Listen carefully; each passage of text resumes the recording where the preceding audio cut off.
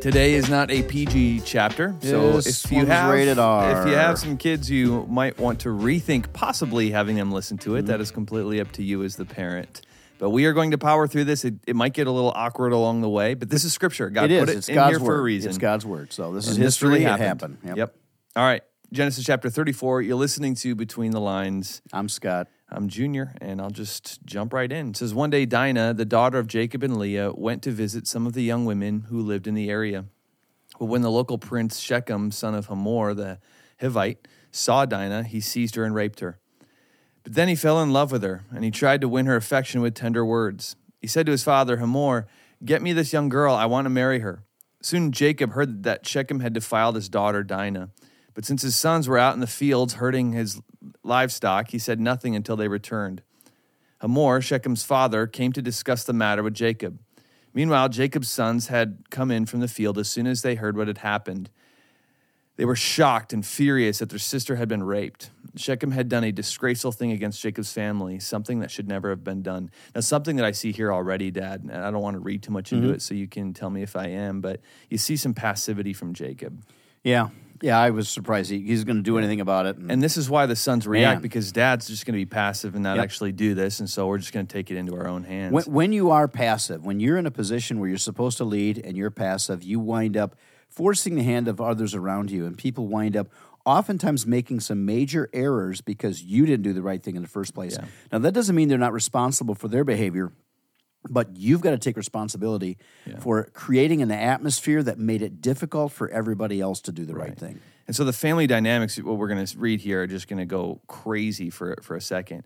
And I would venture to say that when it comes to unhealthy family dynamics or just drama, a lot of it can just be trailed down to some sort of passivity. Maybe not even a lot of it, maybe all of it. Yeah, even in a workplace. Yeah. Oftentimes the chaotic atmospheres, the culture where people don't want to be there and there's drama, it goes back to a boss who's not actively making sure that the culture is what it should be. Yes. So far we've seen Jacob be passive. It says Hamor, so this is the father of the rapist, tried to speak with Jacob and his sons. My son Shechem is truly in love with your daughter, he said. Please let him marry her. In fact, let's arrange other marriages too. You give us your daughters for our sons, and we will give you our daughters for your sons. Now, that would have been enticing a little bit because this is a ruler. Yeah. So this would have led to protection and more wealth. But God was concerned about the purity of the race that was to come down through Abraham and Jacob with the coming Messiah. That's right. He says, you may live among us. The land is open to you. Settle here and trade with us, and feel free to buy property in that area. Then Shechem himself spoke to Dinah's father and brothers. Please be kind to me and let me marry her, he begged. I will give you whatever you ask. No matter what a dowry or gift you demand, I will gladly pay it. Just give me the girl as my wife. But since Shechem had defiled their sister Dinah, Jacob's sons responded deceitfully to Shechem and his father Hamor. They said to them, we could possibly allow this because you're not circumcised. It would be a disgrace for our sister to marry a man like you. But here's a solution. If every man among you will be circumcised like we are, then we will give you our daughters, and we'll take your daughters for ourselves. We will live among you and become one people. But if you don't agree to be circumcised, we will take her and be on our way. Now, that's something I realized about this text last week, was the deceit starts right now. They're asking a bunch of men to be circumcised. Oh, yeah. And you know what happens right after you're circumcised, you're going to be extremely sore. Yeah. So they're going to attack that's exactly once the men are sore. That was their plan. I'll take over in verse 18. What a chapter so far, by the way, right? You have boy. rape and circumcision, Yep. it just gets worse. So parents, have fun explaining all this to your children when we're right.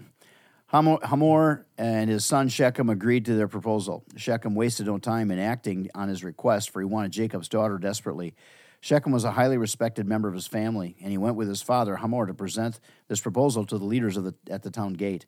These men are our friends, they said. Let's invite them to live here among us and trade freely. Look, the land is large enough to hold them. We can take their daughters as wives and let them marry ours. But they will consider staying here and becoming one people with us only if all of our men are circumcised, just as they are. And I can imagine them saying, what does that mean? What is circumcision? They had to explain it. You want us to do Are you what? kidding me? But if we do this, all their livestock and possessions will eventually be ours. So there is a plan there as well. Yeah. They're thinking they're not thinking that we're just going to there's going to be this agreement here. We're going to take over consume them. Yes, they'll become just our part of they'll be our population. So come, let's agree to their terms and let them settle here among us. So all the men in the town council agreed with Hamor and Shechem, and every male in the town was circumcised. But 3 days later, when their wounds were still sore, 2 of Jacob's sons, Simeon and Levi, who were Dinah's full brothers, took their swords and entered the town without opposition. Then they slaughtered every male there, Without opposition. I wonder why. Yeah. Including Hamor and the son Shechem. They killed them with their swords. They took Dinah from Shechem's house and returned to their camp. Meanwhile, the rest of Jacob's sons arrived, finding the men slaughtered. They plundered the town because their sister had been defiled there. They seized all the flocks and herds and donkeys, everything that they could lay their hands on, both inside the town and outside in the fields. They looted all their wealth and plundered their houses. They also took their little children and wives and led them away as captives. Afterward, Jacob said to Simeon and Levi, "You have ruined me. You've made me stink among all the people of this land, among all the Canaanites and Perizzites. We are so few that they will join forces and crush us. I will be ruined, and my entire household will be wiped out." Verse 31, "But why should we let him treat our sister like a prostitute?" They retorted angrily. And they said that because Dad was passive. Kind of where it started. Dad's passive, so they take things in their own hands. It's crazy what they do. And Junior and I aren't saying, and we're not saying that they did the right thing because Jacob was being passive. Of course Two not. wrongs never make a right. No, absolutely not. It was awful. It was horrible. But you just see this spiral of sin and more sin and more sin, and that's what happens. Sin leads to sin. That's exactly right. Let's get over to Proverbs then. And what do we got in Proverbs this week, Junior? Proverbs chapter 5 is the proverb for today, and which verse did we? I'm.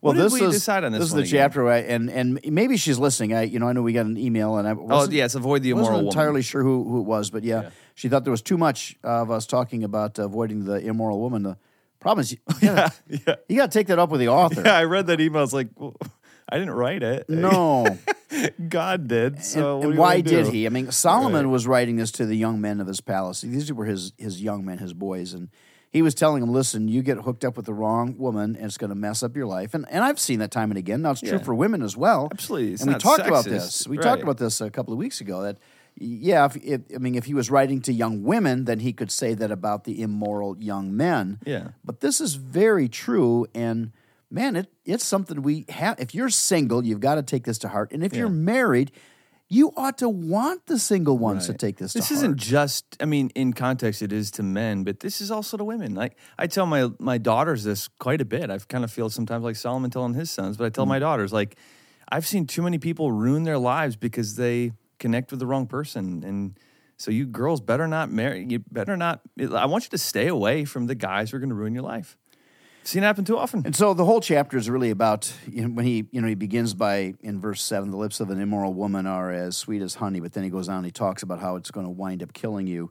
And so he concludes this then at the end of the chapter, "For the Lord sees clearly what a man does, every path that he takes." So that's the warning.